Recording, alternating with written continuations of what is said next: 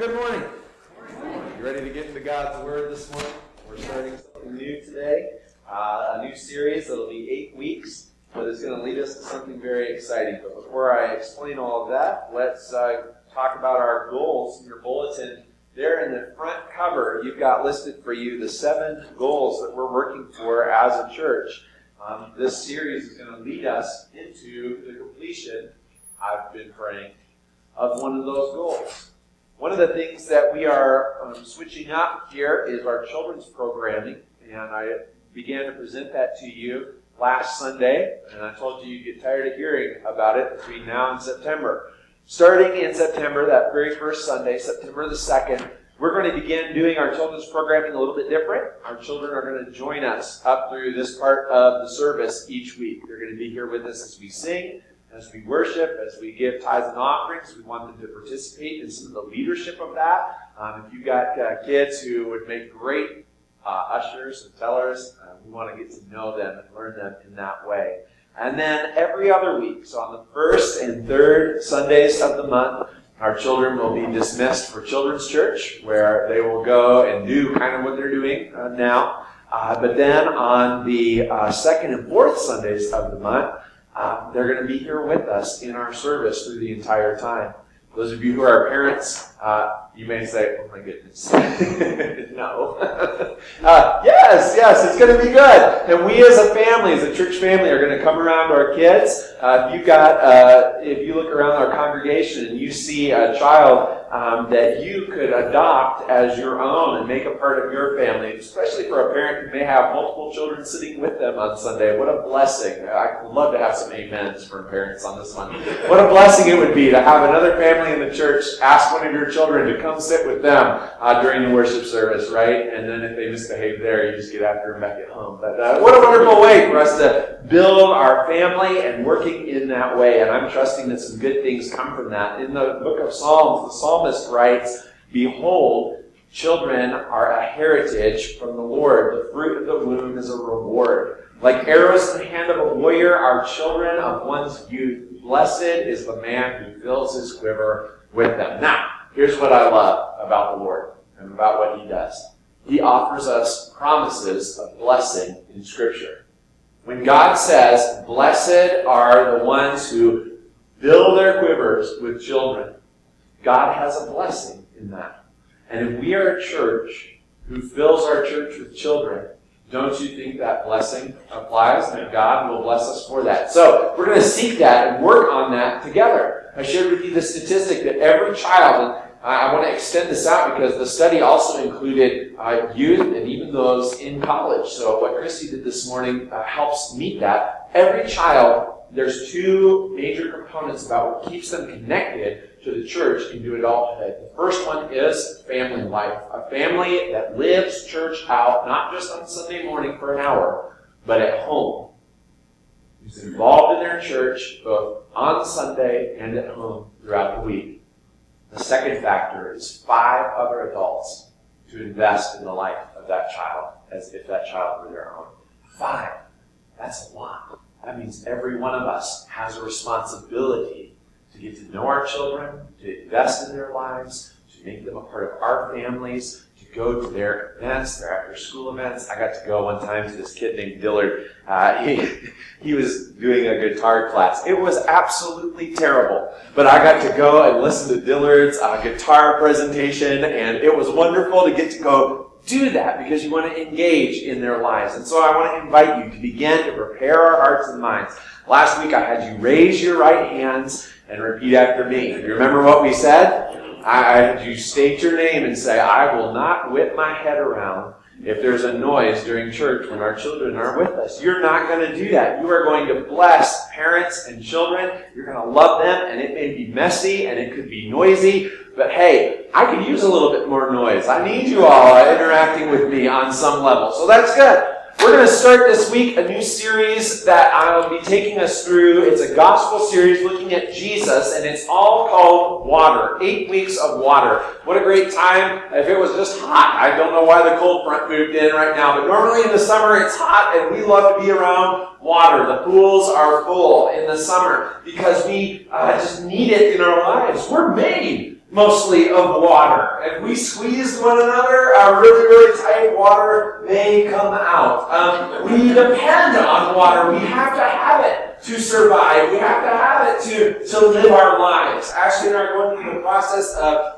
moving into a new home, and as a part of that, it's on well water, and there's well water testing going on right now to find out, is the well good, or does it need to be sanitized so that the water will be good for us? People need good water. I got to spend some time in Haiti on this little island. Haiti sort of sits out in the ocean like this. It's this big curve, and out there in the middle of that curve there's this little island that sits right there called Lagunov. And on that island, the big thing that happened there to help that community, the number one thing that they worked to accomplish, first goal, was to bring water down out of the mountains to the coastal communities so that there would be good sources of pure water for people to drink, and it radically transformed the community just by having access to good water. And there are stories in the Gospels where Jesus and water intersect. We're going to journey through a bunch of those over the next 8 to 10 weeks. We're going to look at stories where Jesus and water intersect, and it's going to carry us through the first Sunday of October. Now, would you do me a favor? Would you grab your bulletins and grab a pen, okay? Because this isn't in the announcements. Turn to the announcements section of your bulletin, and I want you to write down this date, October 7th. Write down that date. Circle that date. Take it home and put it on your refrigerator or wherever you keep your calendar. And I want you to begin praying over October the 7th. That's a Sunday morning, the first Sunday of... is that Sunday morning? The first Sunday of that week? Yeah, that'd be right. The first Sunday of October. We're going to have on that Sunday the conclusion of this series, and we will be doing a baptism and a healing service here at Brown's Chapel. We're putting it out there. That's the day that we are going to seek the Lord in seeing that goal of 3 people baptized. We want it to happen. So we're putting it on the calendar. It's going to happen that day. Would you begin praying with me over that day, that the Lord would do something good for us in that time? I know what you're thinking. You're thinking, well, that baptism part sounds exciting, but that healing part, what in the world is that about? Well, Scripture instructs us to pray for one another. And we believe that God heals. In the coming weeks, you're going to hear stories about how Jesus healed physically, spiritually, emotionally, relationally. I believe that God still does that for us. And so in addition to that time, there's not going to be like a sermon that I'm going to preach or something big along like that. We are going to accomplish 2 things.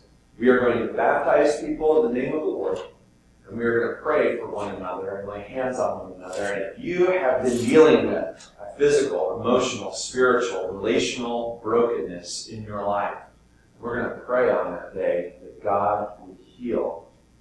Heal our bodies, heal our minds, heal our spirits, heal our relationships. And I believe God's going to do something mighty for us. So pray that day. Pray now that day. In fact, let's do it before we begin this morning. God, we're starting off on a new 8 to 10 weeks here as we journey towards October the 7th. And we believe that we want to do something good for us. I don't believe you give us a goal just so that it just sits there. I think you give us something that you want to do in us and among us. And so I want to pray now that you would begin to set apart Sunday, October the 7th. God, I pray that that would be a day where as we gather together, that your Spirit would move mightily among us. As we witness with our eyes people who are offering a public declaration of their faith and saying, this is my statement that I am a follower of Christ. God, would you give us much to celebrate in that time? And Lord, as we seek you and your healing on our lives, we pray in advance that you would begin to work in our minds and our bodies and our spirits and our relationships to heal us and change us and make us into something that you want us to be. God, do something mighty for us in the coming days. And it's in your name that I ask it. Amen. I want to start this week in John chapter 2. If you've got your Bibles, pull them out. If they're using your Pew Bibles, you have a red Bible and a blue Bible in front of you. On the red Bible, it's on page 751. In your blue Bibles, it's on page 1050. And I want to tell you something this morning. When I die, I expect that on my tombstone it will be written, Matthew T.G., he had no original thoughts. Okay? I expect that that'll be the statement of my life. Matthew T.G., he had no original thoughts. The thoughts that I'm bringing to you today are not original to me. They come from a guy named Timothy Keller, who's a pastor in the Presbyterian. There's, in my opinion, good Presbyterians and not so good Presbyterians. There's two different Presbyterian camps. He's on the good Presbyterian side. But this guy is a great teacher. Some of you may have read The Prodigal God. That was a big book that he wrote. Many of you may have gone through some sort of study on that. It's the story of the prodigal son. You all are looking like deer in headlights. You don't know who this is. So that's good. I could have just not told you this.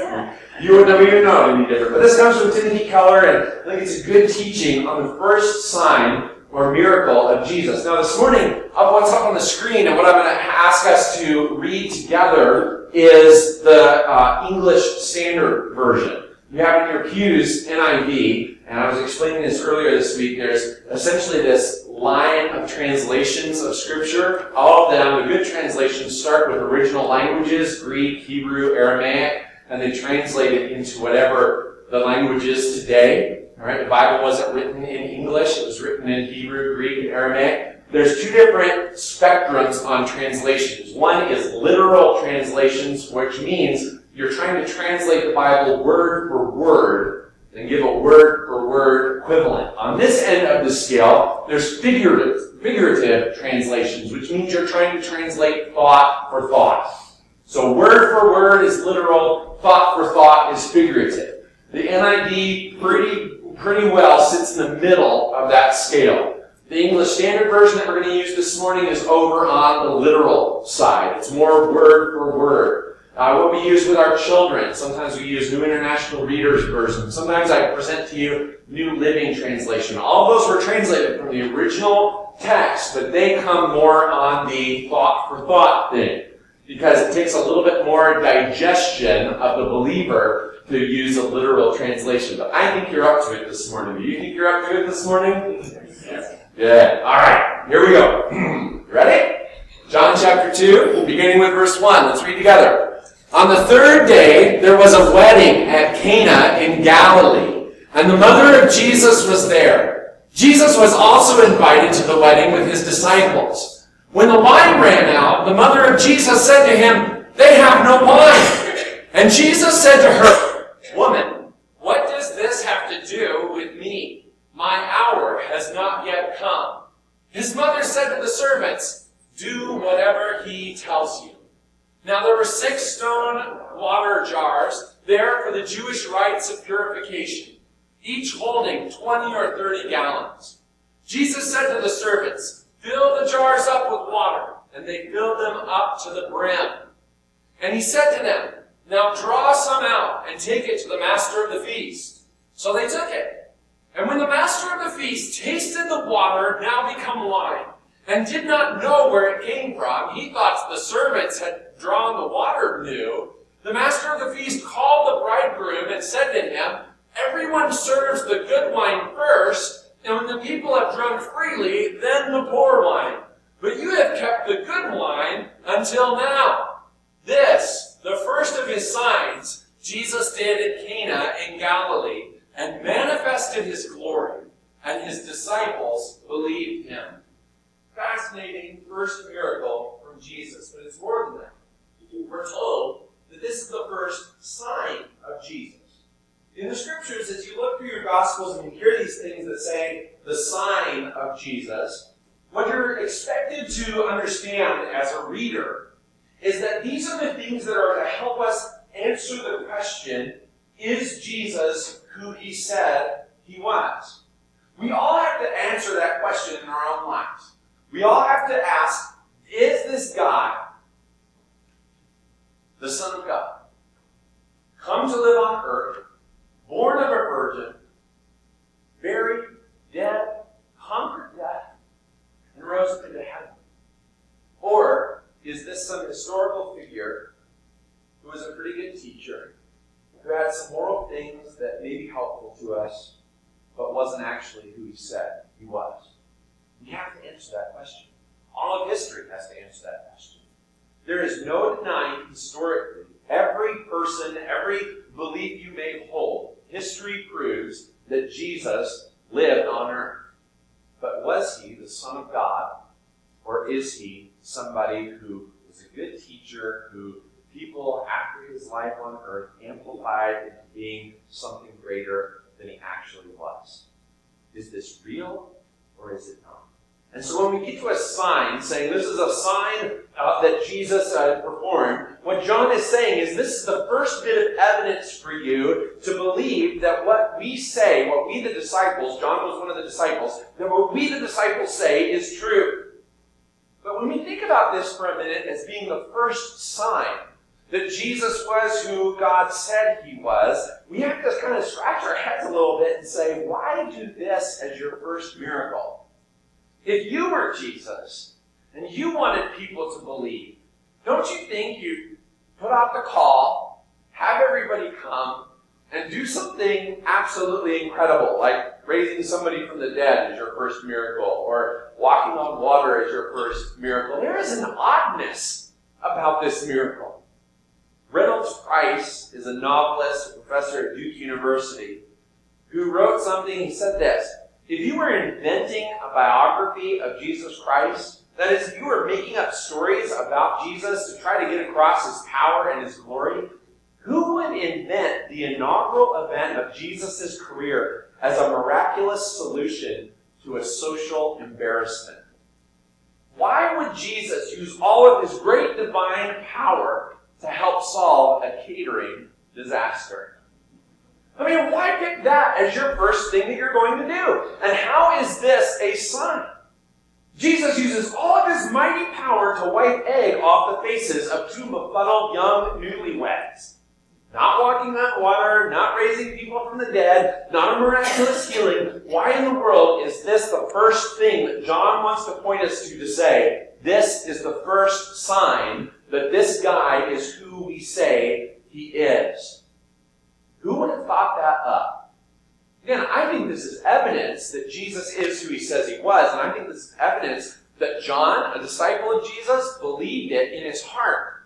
Because if he wanted to fabricate a lie, there is no way that he would say, this was Jesus' first miracle. The Bible's full of things like that where it just doesn't make any logical sense. If we go to the end of the story when Jesus is resurrected, who's the first set of eyes to see the resurrected Lord? Yes, a woman. Culturally, a woman's testimony was invalid.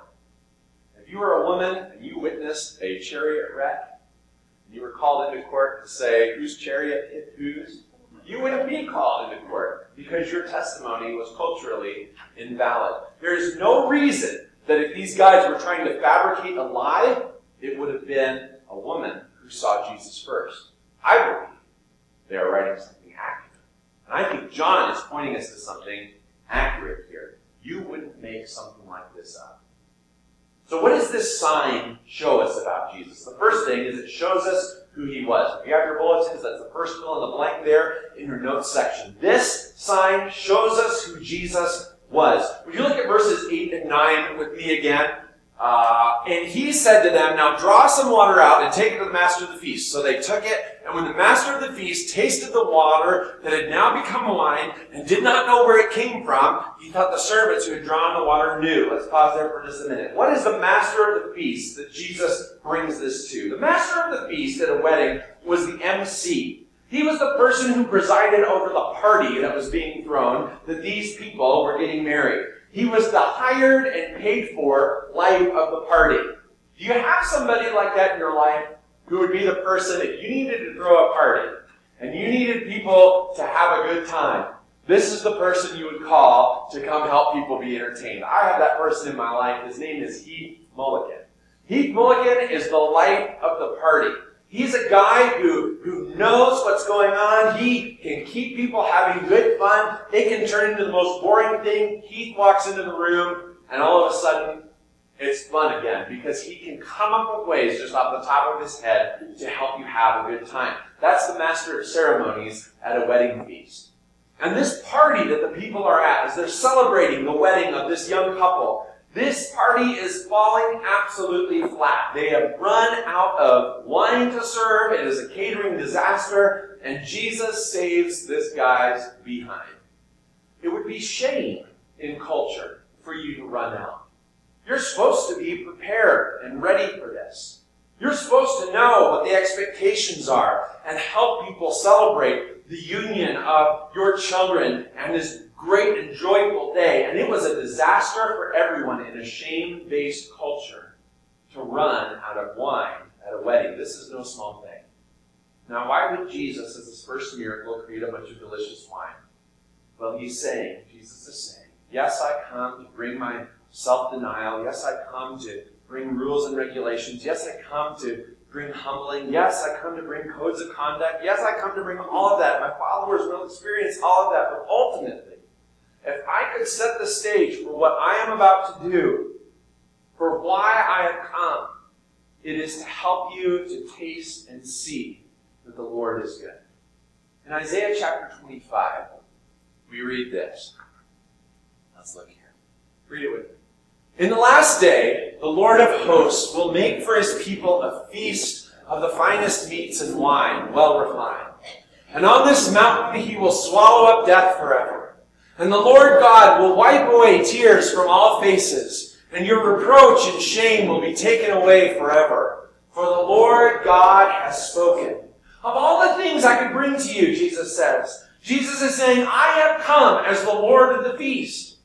I have come to help you see that at the end, when it's all written and all done, I am going to throw the most incredible feast, the most incredible time. You are to enjoy this life. Why do people not come to church? One of the excuses I would have to imagine is that they say, I want to enjoy myself, and when I'm at church, there's nothing fun that goes on there. I want to enjoy myself, but what fun is there at church? Jesus is trying to crush this. Do you even know what you're missing?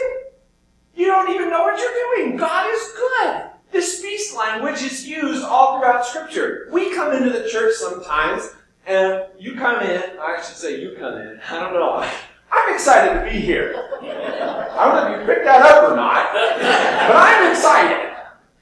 I hope you come in the doors of the church excited to be here, knowing you are going to have a good time. You are going to taste and see that the Lord is good. If you're not doing that, it's misery for you as a believer. But Jesus came to help us engage all of our senses in the reality that God is good. All of our senses. He wants us to see that the Lord is good. Psalm 34, taste and see that the Lord is good. 1 Peter chapter 2, now you have tasted that God is gracious. Ephesians chapter 1, I want the eyes of your heart to be enlightened so that you may know his power in us. Ephesians chapter 3, I want you to have power to grasp tangibly how long and wide and high and deep is the love of Christ. We've got to engage everything that we are in knowing that God is good.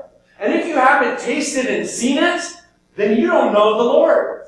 If you haven't smelled that the Lord is good, you don't know the Lord. If you haven't felt it or known it or seen it or tasted it, you are missing something good. God is good. And the Lord, Jesus Christ, comes to put this first sign out there to say, this is who I am. I am the master of ceremonies. I am the Lord of the feast, and I am good.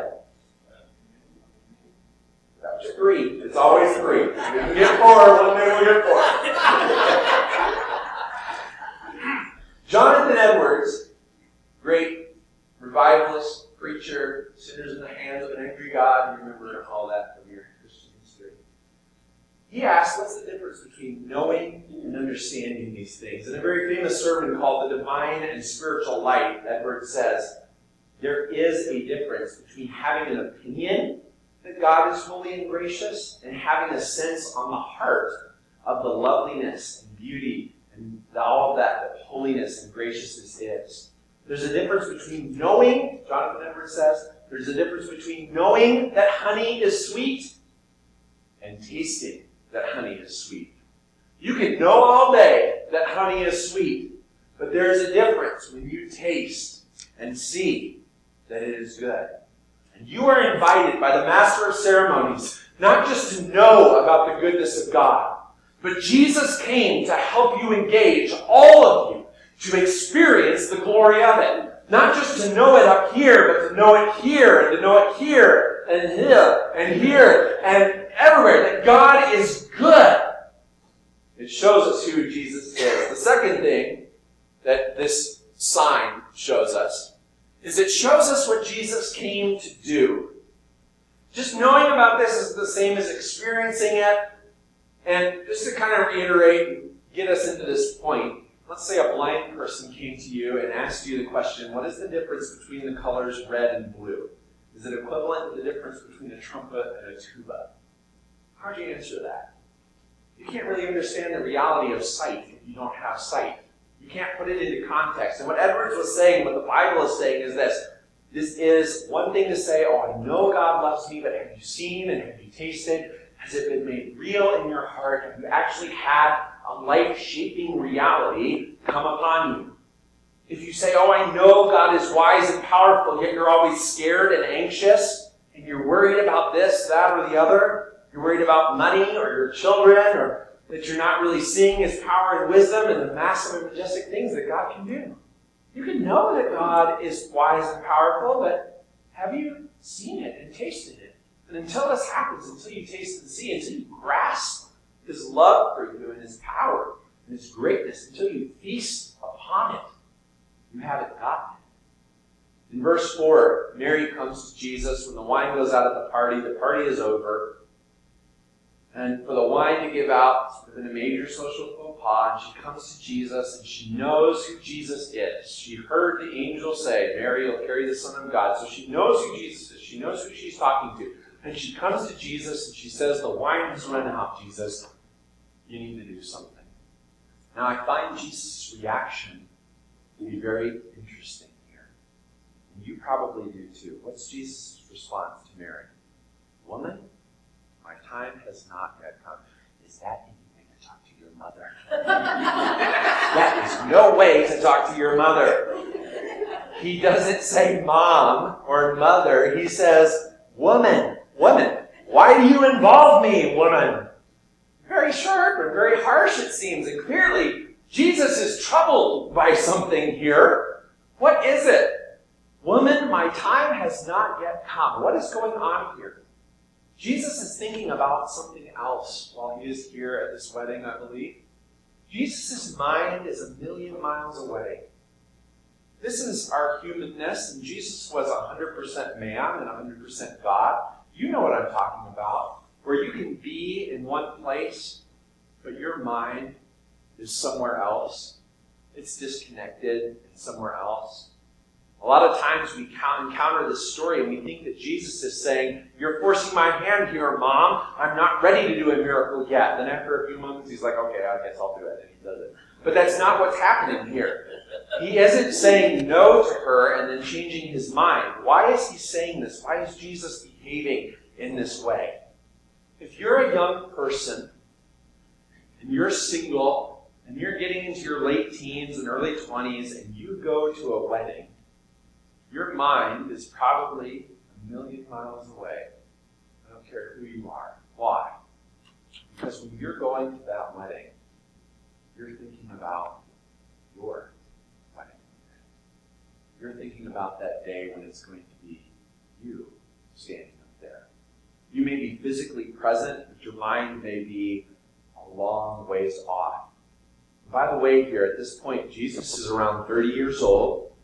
And it's certain that people in that culture did not wait that long to be married. Culturally, he was probably being asked constantly by that nice neighborhood lady, Jesus, why haven't you settled down and found a wife yet? Why haven't you, just constantly getting on to him. Why are you not married yet? I'd love for you to meet my granddaughter. She's just perfect for you. And so you're young and you're single, and especially if you live in this traditional culture and you go to a wedding, what is Jesus thinking about? He is thinking about his own wedding. His mind is 1,000,000 miles away at this wedding, thinking about another one.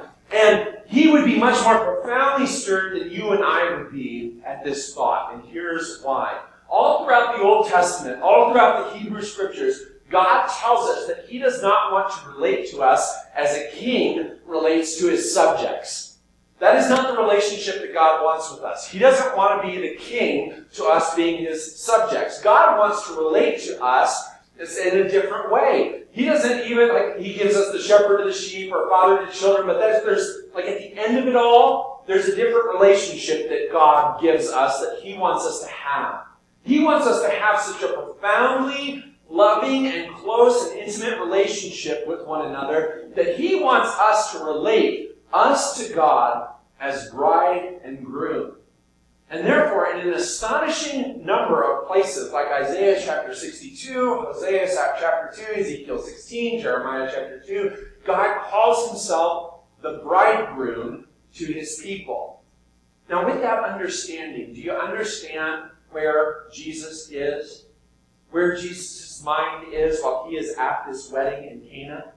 There are other places in the gospel in which people are coming to Jesus saying, hey, look, your disciples don't fast, and they don't pray, and they don't do all the various sorts of spiritual things that all the other disciples in the world do. And Jesus says, no. Do friends of the bridegroom fast while he is with them? Jesus calls himself that. The friends of the bridegroom don't fast on the wedding day. They feast. And I'm the bridegroom, and they're with me. They are this is what's happening. In John chapter 3, just the next chapter in your Bibles from where we're at, John the Baptizer. I don't call him John the Baptist because he wasn't a Baptist. Here's John the Baptizer. And John the Baptizer is he had up to this point the most intense and crazy megachurch. People were coming out of the cities, out into the wilderness to hear him teach. He had hundreds of people who were following what he was teaching. But along comes Jesus, and all of a sudden the people begin to leave John's camp and start to follow Jesus' camp. And John's disciples come to him and they say, John, our church is shrinking. Everybody's going over there where Jesus is. What are we going to do? And you know what John's response was? Of course. Of course our church is shrinking. The bride is for the bridegroom. I'm just the best man. This is all for him. John says, he must become greater and I must become less. Now, who is the bride? We heard it this morning in our call to worship in Revelation chapter 21. Matt read for us, I saw the holy city, the New Jerusalem, coming down out of heaven from God, prepared as a bride, beautifully dressed for her husband. And I heard a loud voice from the throne saying, now the dwelling of God is with men, and he will live with them. That New Jerusalem, that is us. That is the church. And God wants to relate to us on that level. That God is with us, and God is intimately with us, close to us on a daily basis. That God is with mankind. And Jesus is thinking about a great day in the future when his people, his bride, would fall into his arms in unity and embrace. But that's not all he's thinking about. Why is this a troubling thought for Jesus? Why is this a troubling thought for Jesus? Because he's thinking about what it's going to take for him to provide the wine at his wedding. What he says, literally, is, my time has not yet come. The actual Greek word that he uses is, my hour has not yet come. The Greek word is hora. Hora. And if you turn the bookends of the Gospel of John to John chapter 17, John is with his disciples in the upper room. He's washed their feet. He's giving his final teaching to them. And he closes with a prayer. And after he prays for his disciples, he prays to God his Father. And this is what he says. I think I've got it up on the screen. Let's see here. No, I don't. You just have to trust me. After Jesus said this, he looked towards heaven and he prayed, Father, the hour has come. So if we could bookend the book of John with the first sign being Jesus saying to his mother, my hour has not come yet. Now he's facing the Garden of Gethsemane. Now he's facing Golgotha and the cross and the grave. And he is going into that saying, now the hour has come. Where is Jesus' mind in this wedding? His mind is on what it's going to take for him to provide the wine for his wedding feast. Mary says they need wine for this wedding feast, and Jesus responds saying, my hour's not here yet. Why? Because he's thinking about you and me and about what it's going to take to make that celebration happen. The present is a parable. Of course he's not talking about this wine or wedding. Mom, the only way I'm going to have wine at my wedding feast, the only way I'm going to be able to lift up this cup of festival joy and have my spouse fall into my arms at my wedding feast is I am going to have to suffer and bleed and die. Do you think I'm crazy here? Jesus proves it in one more way. Look what he calls for. Mary's response to that is, do whatever Jesus says. And Jesus commands the servants to go get some jars. Now, they're not just any jars. They're given a name in the story. What are they? What type of jars? They are ceremonial jars. They are jars that were used for washing, for cleansing.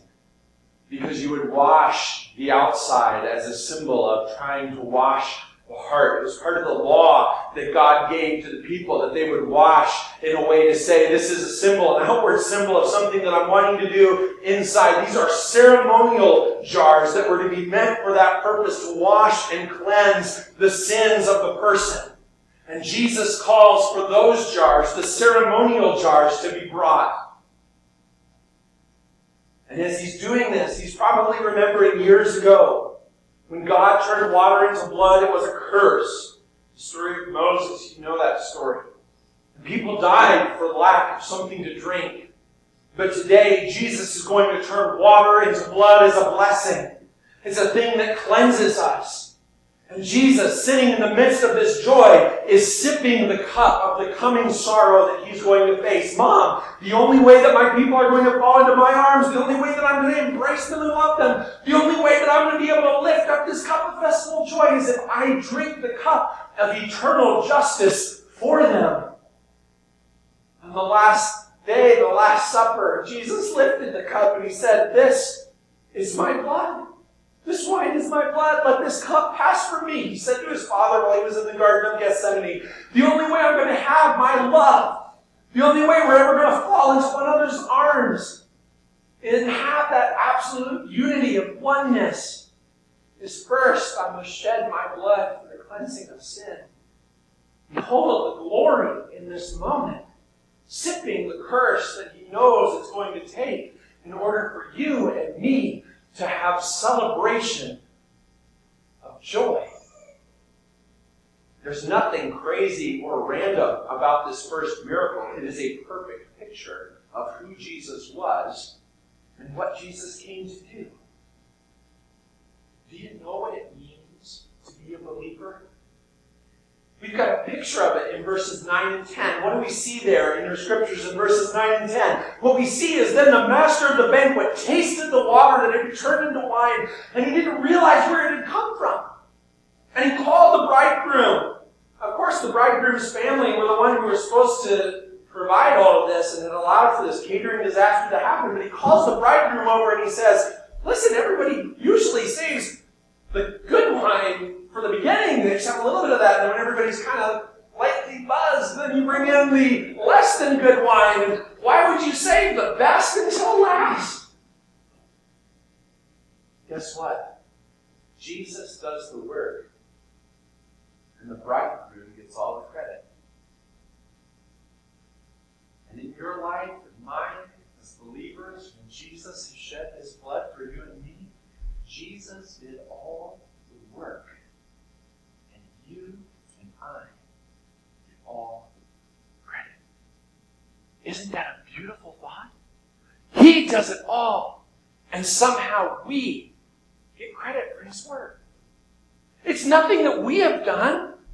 So don't you dare say, oh Lord, I would love to have this relationship with you. I've tried very hard and I've ticked off all the things on the list and the party's going fine and I've worked really hard. Now would you please reward me for all my hard work? No, that's not how it goes.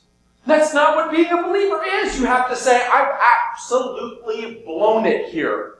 This is a disaster. I'm out. I've got nothing left. I'm out of joy. I'm out of of happiness in my life. I'm out. I can't do it on my own. So give me the credit for what you have done for me. Jesus went to the cross. Jesus provided the wine. Jesus shed his blood. Jesus lived the life that I should have lived and died the death that I should have died. And now, for Jesus' sake, he loves me and he gives me credit for what he's done. And that is what it means to be a believer.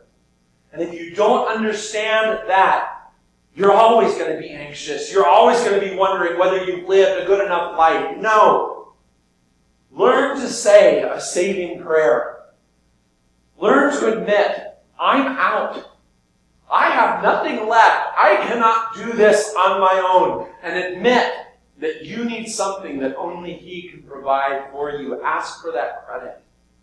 Ask God to transfer unto you what Jesus has done. That is what being a believer is. This is a beautiful story. I want to invite our worship team to come up. We're going to sing a song, and I want us to pray together. But I'm just kind of sensing I need to have that opportunity here to give you the space and the moment to ask the tough question. What has Jesus done for you? Are you living culturally? I know it sometimes like we're persecuted as believers. I don't know about that. Culturally, we live in a Christian place. Culturally, it's most acceptable for you to be a Christian, so it's easy for us to just kind of drift along. Is it real to you? Have you tasted it? Have you seen it? Have you smelled it? Do you need it today? As we sing this song together, think about these things, and then we're going to close in prayer together. Let's sing. Honor one another in this, just for this moment, please. Have you tasted and seen that God is good? Has the master of ceremony come and brought joy to your life? Do you know it? Can you feel it? Can you sense it? Is there any question? Maybe you have been trying under your own resources and under your own strength to live a life worthy enough. But you're just knowing now in this time that you're tapped out. You can't do it. You need to ask for Jesus to bestow that credit of glory upon you. He doesn't do it grudgingly. He doesn't do it with a heart that is seeking anything out of it to love you. Maybe this is your day. Here's what I want you to do. I'm going to look across the congregation, but I would ask that everybody else just keep your eyes closed for this moment. And if you'd like for me to pray with you over the coming days, I just want you to raise your head and look at me as I look at you. I want to see who you are so I can know that I can be praying for you. You're welcome to come find me after our time is done this morning. Just take that bold step to say, that's me, I'm tapped out and I need that joy. I need the master of ceremony to come reign and rule in my life. Would you do that now? If that's you, just raise your head, look at me as I look at you. See that? Yes. Okay. Yeah. Yeah. Amen. God, I thank you for these brothers and sisters who today have said, I'm tapped out. I need that in my life. I need the joy of the Lord. God, I pray that you would deliver that to us now abundantly. I thank you that you did all the work and give us all the credit. And now, Lord, credit us. Look at us. When you look at us, we are clothed in the clothes that Jesus gives us. And now, as you look at us, you see your children. What a blessing it is to be called sons and daughters of the God of the universe. Make it real to us. And it's in Christ's wonderful name. The name that is above every name. the name that comes to give joy to those who are joyless, the name who comes to give wisdom and comfort and care to those who need it, the name that delivers a new hope and something to hold on to. That we say thank you for what you do for us. And we look forward to that day when heaven and earth collide and God is with men. Make us a beautiful bride. And it's in Jesus' name that we pray. Amen. Amen.